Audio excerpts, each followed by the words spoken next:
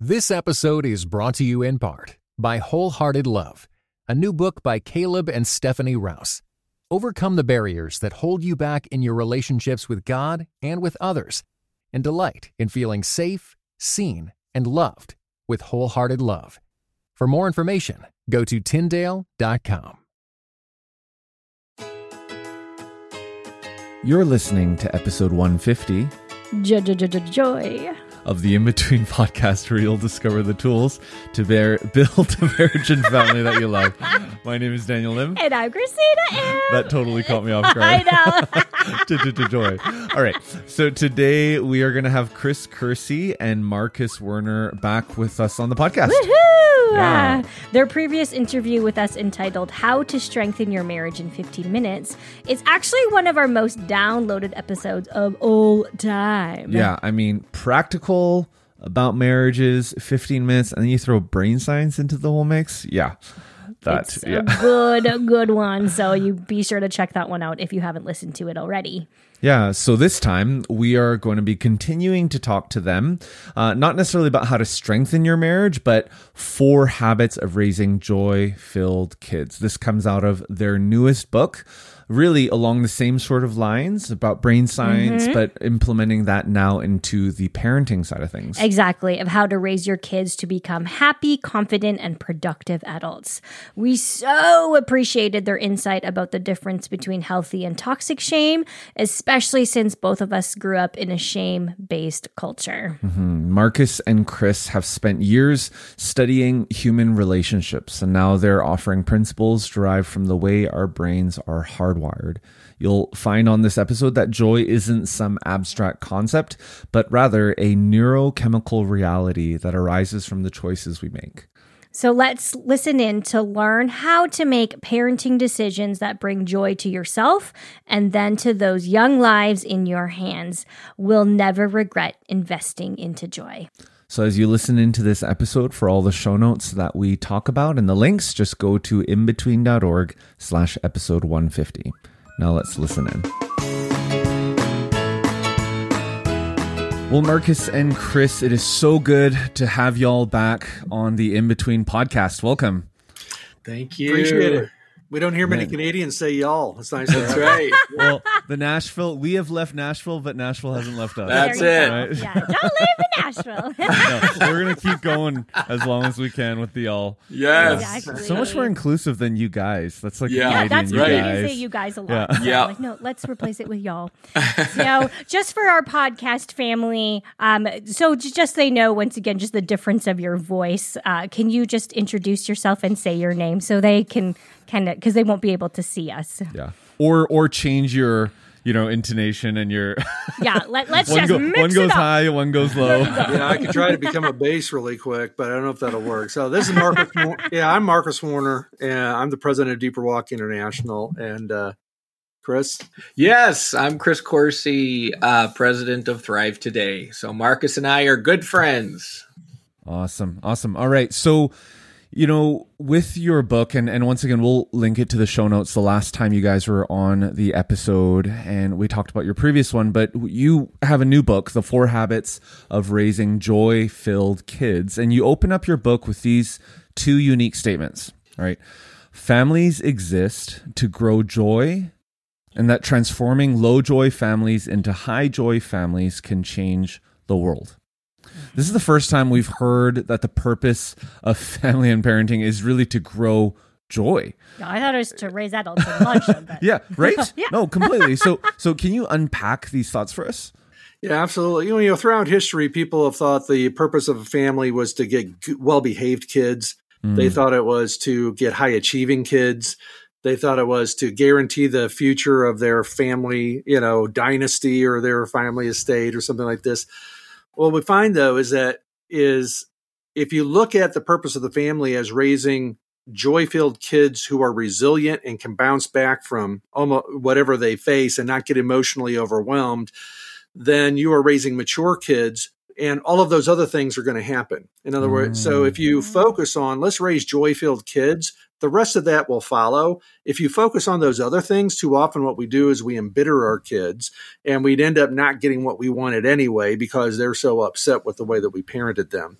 So we're not talking about spoiling them, giving them whatever they want. We'll talk about what it means to do this, but making joy the focus creates a lot of the other results we're after.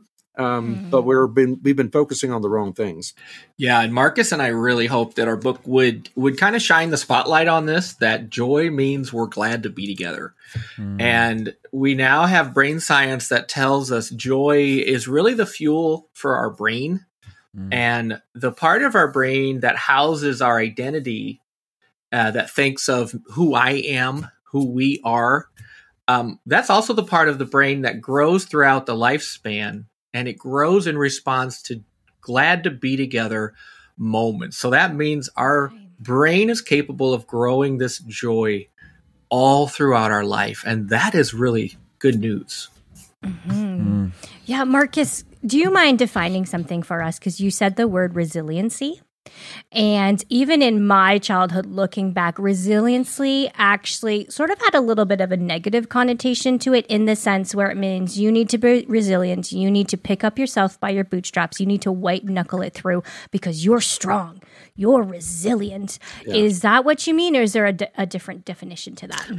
Yeah, that's a great question, because what we mean by it is strictly in the strictest sense is the ability to recover from upsetting emotions. Now, you can add negative things onto that, like you better recover from your negative emotions, right? You can put negative things onto that, but at the heart of it is this idea that a lot of parents who thought their focus was good behavior, for example, were actually very good at building joy-filled families, and they didn't even know how they were doing it. They just kind of had these skills that they had learned from their own families. They had high resiliency themselves. They didn't get so we're talking about is it takes a lot to overwhelm me, and it doesn't take much for me to bounce back. And that's what we mean by resilient. Yeah. And joy gives us that strength. So the more joy that we build, the more resilient I'm able to be, because I can recover when things go wrong. And it's actually, I don't have to white knuckle it, because I can suffer well, even when things are just very painful, tiring, overwhelming. Yeah, joy really does kind of anchor us in the storms. Yeah, that's good. So we recognize that all of our listeners, they're all at different levels of journeying with their children, or if they have children, and, in terms of different parenting styles that they were parented via, through, and that they've read and all this. And they might be, on the treadmill or working out or driving, and they're hearing, okay, joy. Can you paint a picture of a family that's parenting in this way, lest our listeners think, okay, so should we just be like Ned Flanders? Like, is that what you're talking about? Just paint a picture for us and kind of dispel some of those myths. Sure. So let me start. What this starts with is the first habit, and that's attuning to our kids. And the idea is noticing where they're at emotionally and meeting them in their emotions. So this starts by like if you walk in the room and the room's a mess, and your child's over there, but they're upset or they're troubled by something, your first impulse isn't, what a mess, what's wrong with you? Why are you doing this? And you go straight to the behavior and straight to the problem, instead of seeing the child, meeting the child where they're at, helping the child's emotions get settled and help them recover. Because 9 times out of 10, once the child's emotions get under control, they're going to be much more obedient. If you've helped them return to joy, now they are going to be in a much better place to do what you ask them to do. It becomes less of a power struggle, because it also engenders trust, that they trust you to see them and not to just run over them, because all you're concerned about are the problems and the behaviors. Yeah. So we're actively molding character when we focus on joy, instead of just modifying behavior. So a lot of parenting strategies is modifying behavior, which actually reduces joy, because now I'm just focused on my behavior instead of the relationship. And so joy-filled parenting is when, things are hard, but I'm glad we're together in this. Joy it's a genuine response that I'm glad to be with you. And even when those moments happen where I'm not glad to be with you, we learn how to get back to joy. And we learn how to return and recover from things that go wrong. And in that way, we don't have to avoid the hard stuff. We don't have to sidetrack it. We don't have to white knuckle it. Just means that our brain has learned to feel and to experience and to start. So I'm glad to be together, joy. Just this morning, my sons were running late for school, and it was a rough morning. But in the midst of the rough morning, I could still convey to my sons, I'm glad we're in this together, that no matter what happens here, we're going to get through this. We'll look back on this, and it won't feel so big. Because in the moments, the hard stuff feels really big. Yes. Yeah. And so joy is just, you know what? This is hard, but I'm glad we're in this together. I'm glad to be here with you. Wow. That's even just to hear those words just makes me feel so comforted. Yeah. Where were y'all like 11 years ago when our eldest was 1? Our eldest was like enjoying her time playing, and we were like, what a mess! Yeah. Oh, goodness. Thankfully, we're not saying this all is on easy. a journey, right? Yeah. I appreciate that, Marcus. I really do. That's right. Exactly. But I love how even in your book, you say time and time again, right, that this is a journey and that one moment does not just equal that you've ruined everything, that there are times to come back to joy and to come back and say, hey, we are in this together. So another interesting thought that you had in your first chapter is that there's something to do with maturity, which was really interesting. And you said the lack of maturity, the low joy homes produce low maturity people. So what's the link between joy and maturity? Do you want to start, Chris? You want me to take it? Oh, go ahead. All right. So the connection between maturity and joy, I think of sometimes like a balloon, and that is, or a ball that you bounce. And the air inside of that ball that allows it to bounce is joy.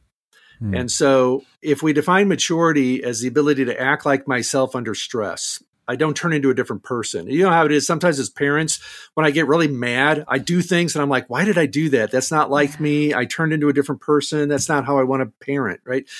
So we find that for each of us, there are different emotions that trigger us to turn into somebody else. For some of us, it's shame. For some, it's fear. For some, it's anger, right? And so one of the things we do is we learn what emotion overwhelms us so that we turn into somebody else. At that point, I'm not being mature because I'm not acting like myself. So the air in the ball that allows me to bounce back from these emotions so that I can act like myself is joy. And so if I have a lot of joy in my life, it's harder to overwhelm me, right? And we'll deal with that. We'll get through that. Don't worry, not that big. What makes it not that big is that it's well within my emotional capacity, right? This is not pushing me past my capacity. So how do you grow emotional capacity? Largely by the ability to live with joy and the ability to return to joy. And so joy is actually integral to the development of maturity.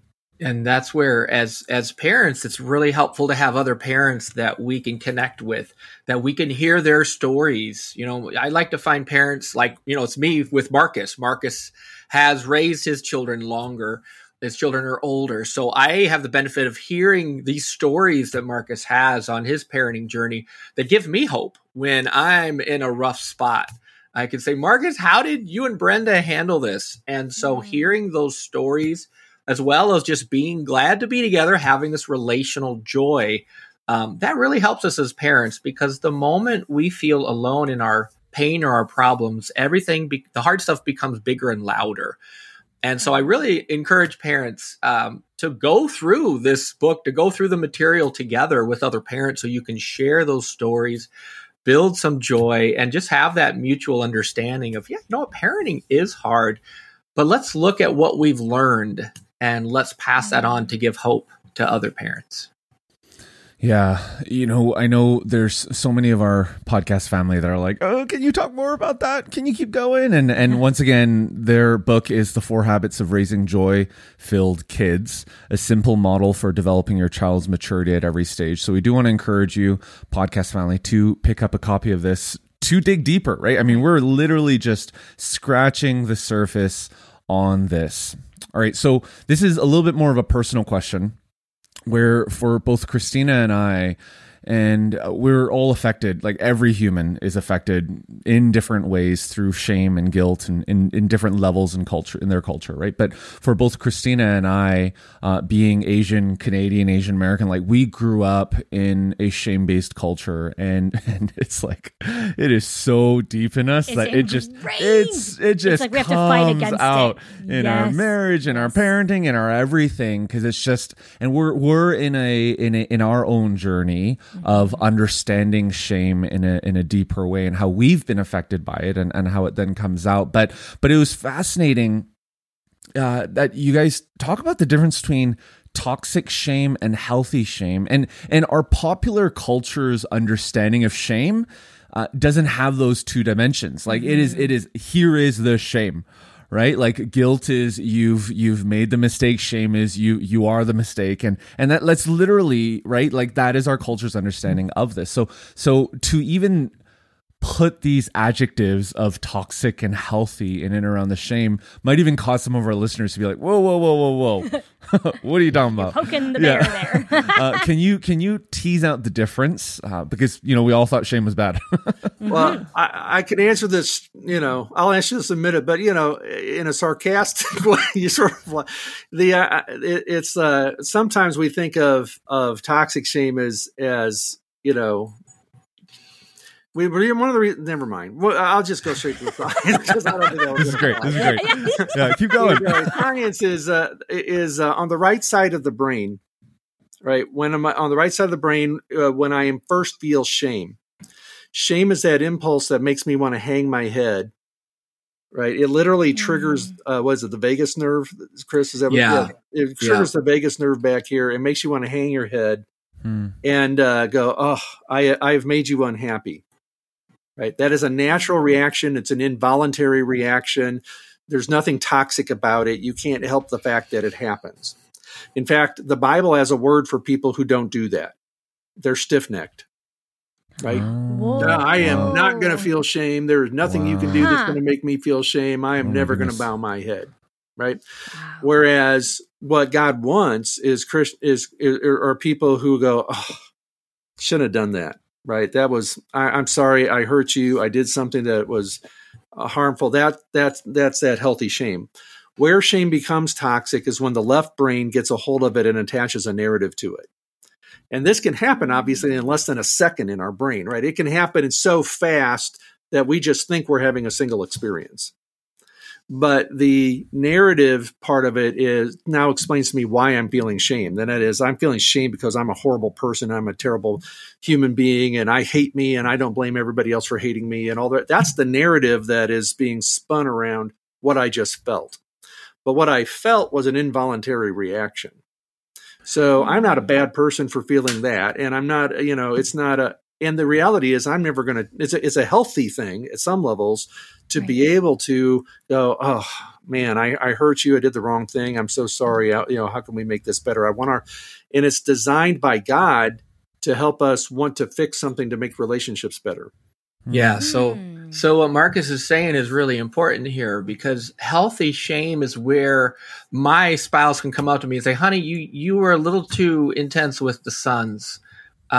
Did you see that, they were overwhelmed by that? So healthy shame would go, oh, wow, I didn't realize that. I need to fix that. I need to repair it. I need to restore joy here because I really dropped the ball, forgot who I was for this moment. So healthy shame means I can correct some unwanted behaviors. Toxic shame would be just, honey, you're such a fool. You know what? You can't do anything right. You yelled at the kids again. You're just such an idiot. Like, toxic shame is like, there's no redemptive value. You're saying there's something wrong with my identity. There's just nothing I can do with that. And so if I don't learn to recover from healthy shame, then what happens is I use shame to motivate you. So I use shame to get things done. I use shame to change you in some way to be who I think you need to be. And that's where these generational patterns come in, because children then never learn to tease out, there is a healthy shame that Marcus is talking about, which is corrective and helpful. But then there's this toxic shame that's not helpful or corrective. And so now if my brain doesn't learn how to deal with healthy shame, then I can use toxic shame against the people in my life, whether I'm a boss, a leader, or my family. And now I shame you when you're not doing what I think you need to be doing. And at that point, it's just toxic. There's nothing redemptive about it. So Marcus and I really wanted to tease this out in our book because, when children learn to process and return to joy from healthy shame, they bounce back. So I can correct it. Oh, I was being mean. I was bullying at school. Healthy shame says, okay, that's bad. I need to correct that. I need to apologize and, restore joy.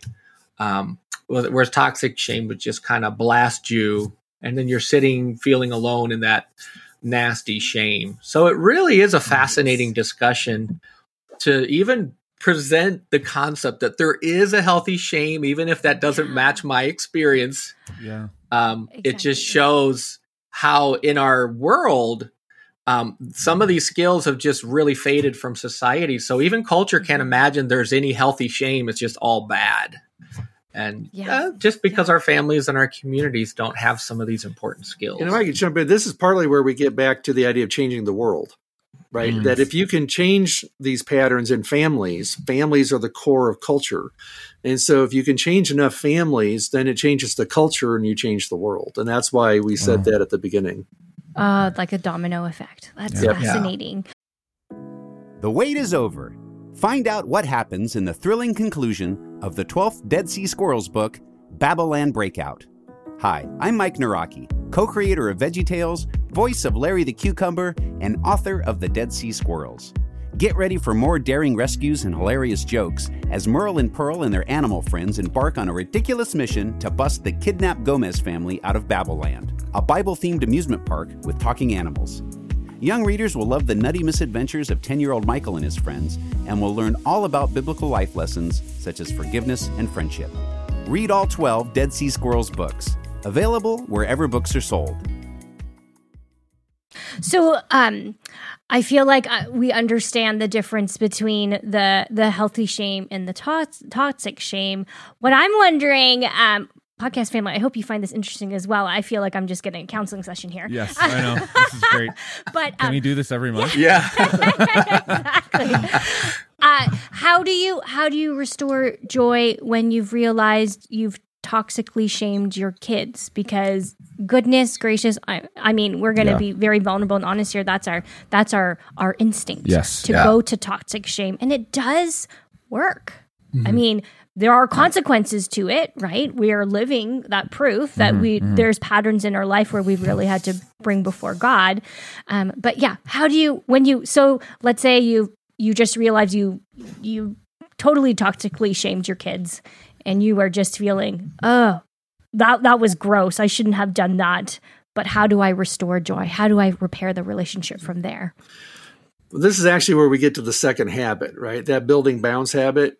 And part of what we mean by building bounce is bouncing back, right? How do we bounce back from these things? And so, again, you start by seeing what that did to your child and attuning to that, going, how are you feeling right now? What did that just do to you?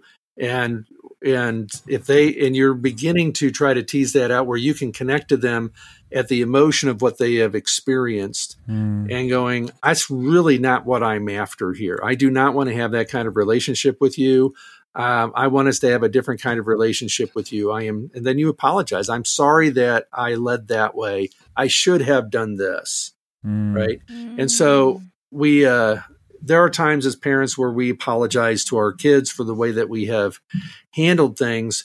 And this is where it comes down to keeping relationship bigger than the problem. Okay. And so when we talk to our kids, we want to lead with relationship, then talk about the problem and end with relationship. So it's a very important pattern. If I begin with attunement, I see where you're at, help me understand your emotions, where you're at, meet them there. I said, now let's talk about correction. Now let's talk about what needs to change here.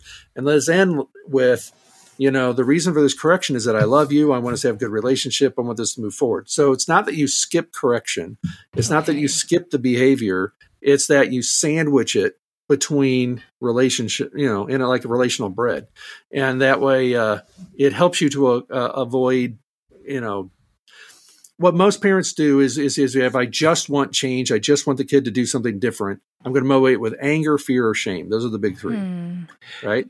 And it does work because kids are afraid of you, but what you're ending up doing is you're building a fear bond with your kid instead of a joy bond with your child. And so that's what we're after is how can we change that approach so that we end up with a kind of relationship with our kids where they want to call us and talk to us about stuff as they get older, and we have a good relationship. Yeah, and the big thing that Marcus is saying here is that we're staying relational with our children. We're owning it. What I find is helpful with my sons is I share stories like, wow, Daddy didn't learn some of these important skills that you guys are learning. In fact, what I learned is A, B, and C. And so I share these stories to give some context, but I don't justify the behavior. And that's very important. Oh, that's big. Yeah. So I would repair and say, you know what, I realize that wasn't helpful what Daddy just did. Now my kids are young enough, I still can talk like that, But obviously if your kids are older, my daughter's 30, that doesn't work so much. Yeah, that wouldn't work. To talk to you. Yeah. Yeah. But I would use the language that makes sense to them, take ownership over it. I messed up. I'm really sorry. Will you forgive me? And I don't justify it. Justifying would be, well, if you would have listened when I told you the first time, I wouldn't have had to be so intense the second time. But, we don't justify. We just own it and apologize for it, ask for forgiveness. So we're learning to return to joy. And what happens is that helps your children interpret those moments where you do, because we do use toxic shame in our parenting. And it's like, we don't even realize it half the time. So when we're repairing, it's actually teaching our brain to find a new way and don't keep going down that old road. Right. And it's helping our children interpret it and go, oh, wow, this isn't really who mommy is, or this really isn't who daddy is. They had a moment where they forgot who they were. Mm-hmm. And so finding ways to do that actually is incredibly redemptive, because if our families or communities would have done that with us, it would have changed a generation. So we can be the instruments of change for our children and our grandchildren. Yeah, I love that. Before we get to our last question, where we would love for you to just give us some examples in and around the 4 habits. Marcus, you mentioned this just practical example of, okay, there's this attunement, and then there's in a sense, correction, and then there's that relational connection afterwards. The thing that came to my mind as you were talking about that was just that question of timing, right? Is this all within 5 minutes? Is this all, what is the time in between? And if you could just use this example, for example, your child comes home, they bring home the result of a test that they did, and it is not good, right? And they've they knew the results, and they're bringing it home, and they probably have all these flood of emotions. I mean, I remember those moments. I'm walking home with the bad test results. Couldn't even bring home a B. What are you talking about? Exactly. So as a parent, how do you do those 3? What's the timing in between, if you could use that example? No, that's a good question. I tell people there's a time to skip the relational thing first and go straight to the problem, and it's called a crisis. Right? If your kid's about to step in front of a bus, you don't go, how do you feel about this? Oh my goodness. Right? So what happens is the more often that we lead with anger and lead with fear and lead with shame, we are turning more things into a crisis. Oh, okay. Okay. So when on the timing on this, it also, that is partly going to depend on how practiced you all are on doing it. In other words, if this has been your habit of how you parent your child, you both fall right into that pattern very quickly, and you can get through that process relatively quickly. if you've never done this before, right, that could be a somewhat long drawn out process while they try to figure out what in the world is happening here. Okay. So so the timing and speed of it has a lot to do with just how normal of a routine this is for the way that we communicate, which is why we talk about it as habits. So my tendency, like, and this has happened. I've had, one of my kids bring home pretty bad report cards, and I'm like, and my first question is almost always, how do you feel about this? I'm like, so what, what's going on here? How's it happening? Part of what I want to try to do is get them to not self-justify and not cast blame and take ownership. Right. Because I've got a bigger goal here than just you better get grades. And that is, I want their character to develop in a way that they take ownership when they've messed up. And then we'll come up with a plan of what they're going to do about it. What are we going to do from here? You need to go talk to your teachers. We need to go find out if there's anything you can do. Because they're like, oh, I missed this by 2 points. I missed that. And I said, did you talk to them? No. I was like, okay, let's go. So we're going to deal with it. And we're going to try to deal with it constructively. And then I'm going to end with, I'm in this with you, but we got to get this straightened out. And there's parts of this that only you can do. So that conversation honestly took half an hour. Yeah. Okay. Yeah. Okay. And in that example, what Marcus conveyed with his child is that I'm with you in this. You're not alone. And so as far as how the brain works, that's one of the best ingredients he could add to that equation with his child, even though, the child's got some work to do and the child's going to learn from this. But he's saying, I'm with you here. You can do this. I believe in you. And that's that character that says, no matter what happens, at the end of the day, I'm going to get through this. It's going to be okay. And just putting that security in place with our children and our families is so life-giving. Yeah. Okay.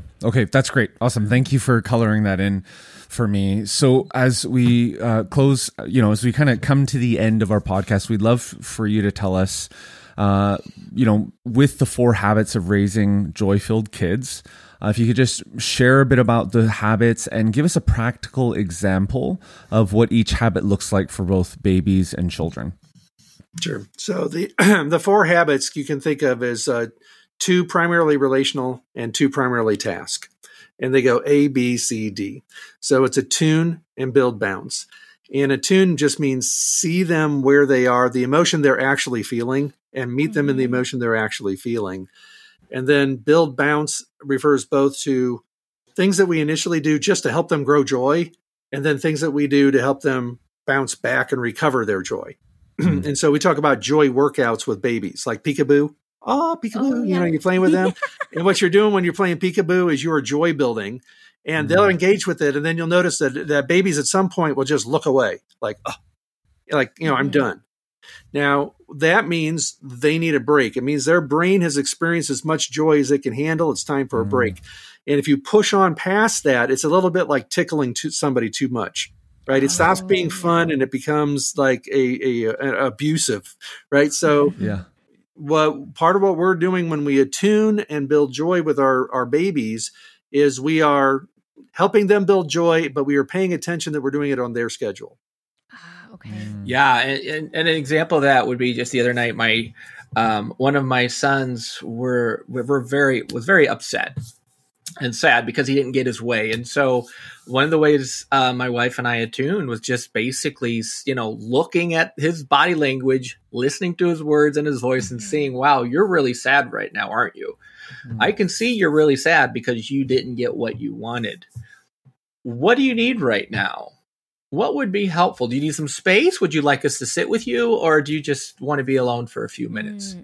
So, we attuned. We didn't try to just focus on the problem or the behavior and snap out of it already. It's like, oh no, I see you're upset, right? So the attuning is I'm actually sharing it with you.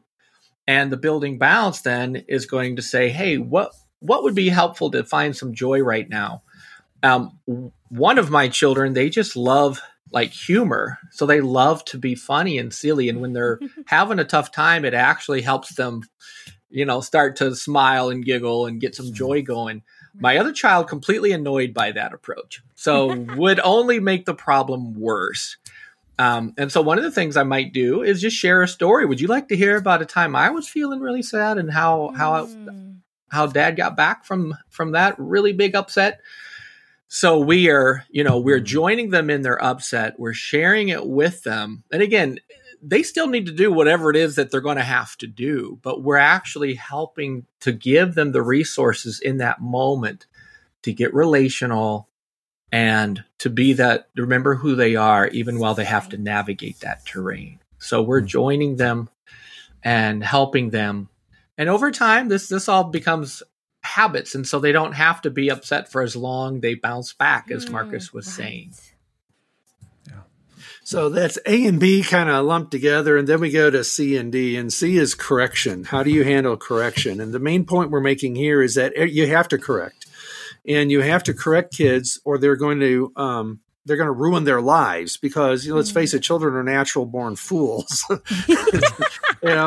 And this is really clear to me when I came home one time after my wife and I had been on a date. We had a babysitter to find our infant son in his diapers crawling up the stairs with a butcher knife in his hand, right? Giggling for all he was worth, thinking this was the greatest thing ever. I'm like, my first thought, being a pastor, my first thought was sermon illustration. No, I'm like, everything's a sermon illustration. Yeah, everything's a sermon illustration. No, I'm sitting here going, it's like, this is the classic definition of a fool. It's somebody who thinks this is the greatest thing ever, but it's actually leading to disaster. Wow. Right. So now how I handle that with an infant is totally different than how I'd handle that with a child, right? With an infant, it's like, I just want to keep them safe, get rid of the situation, help them get back to joy. There is no correction involved.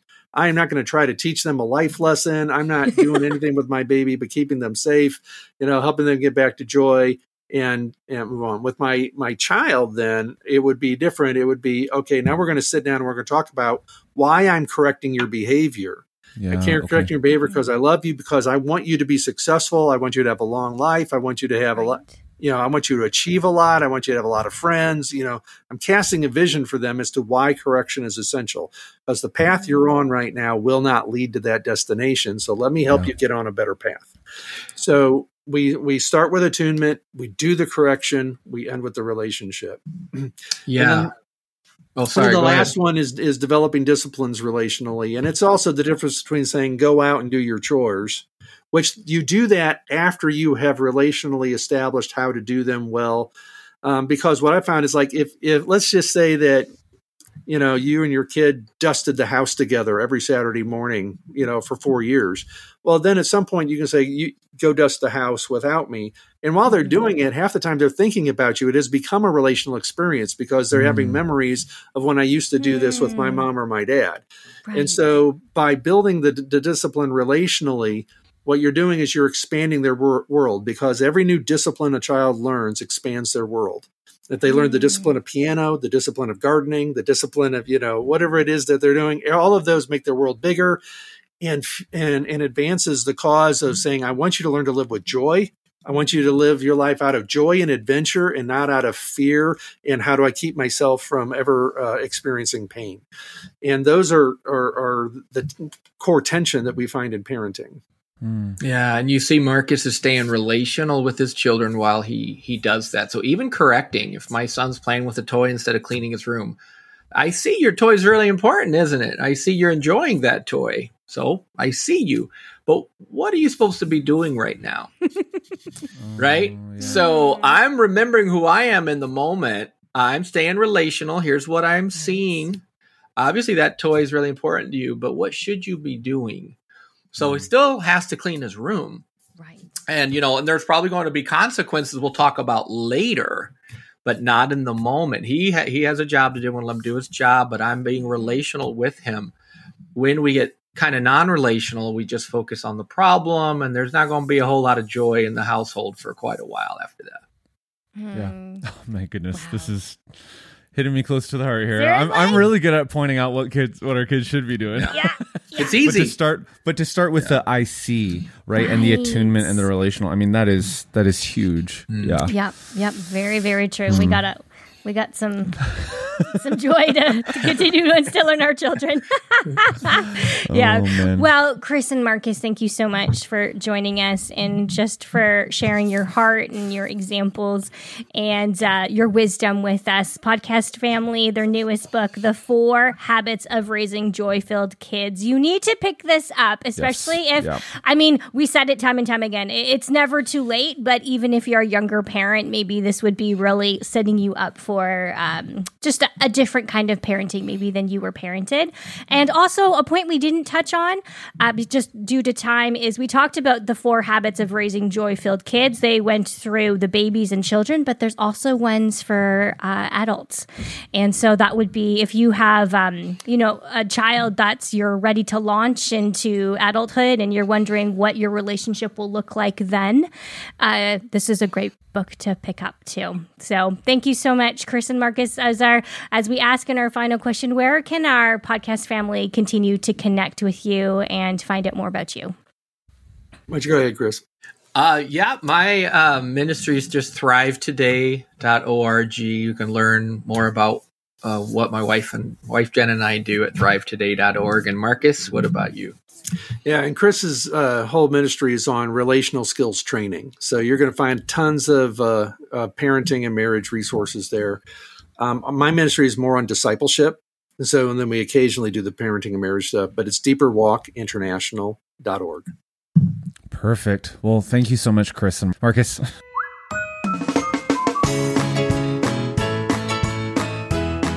All right. Well, we told you this was going to be good.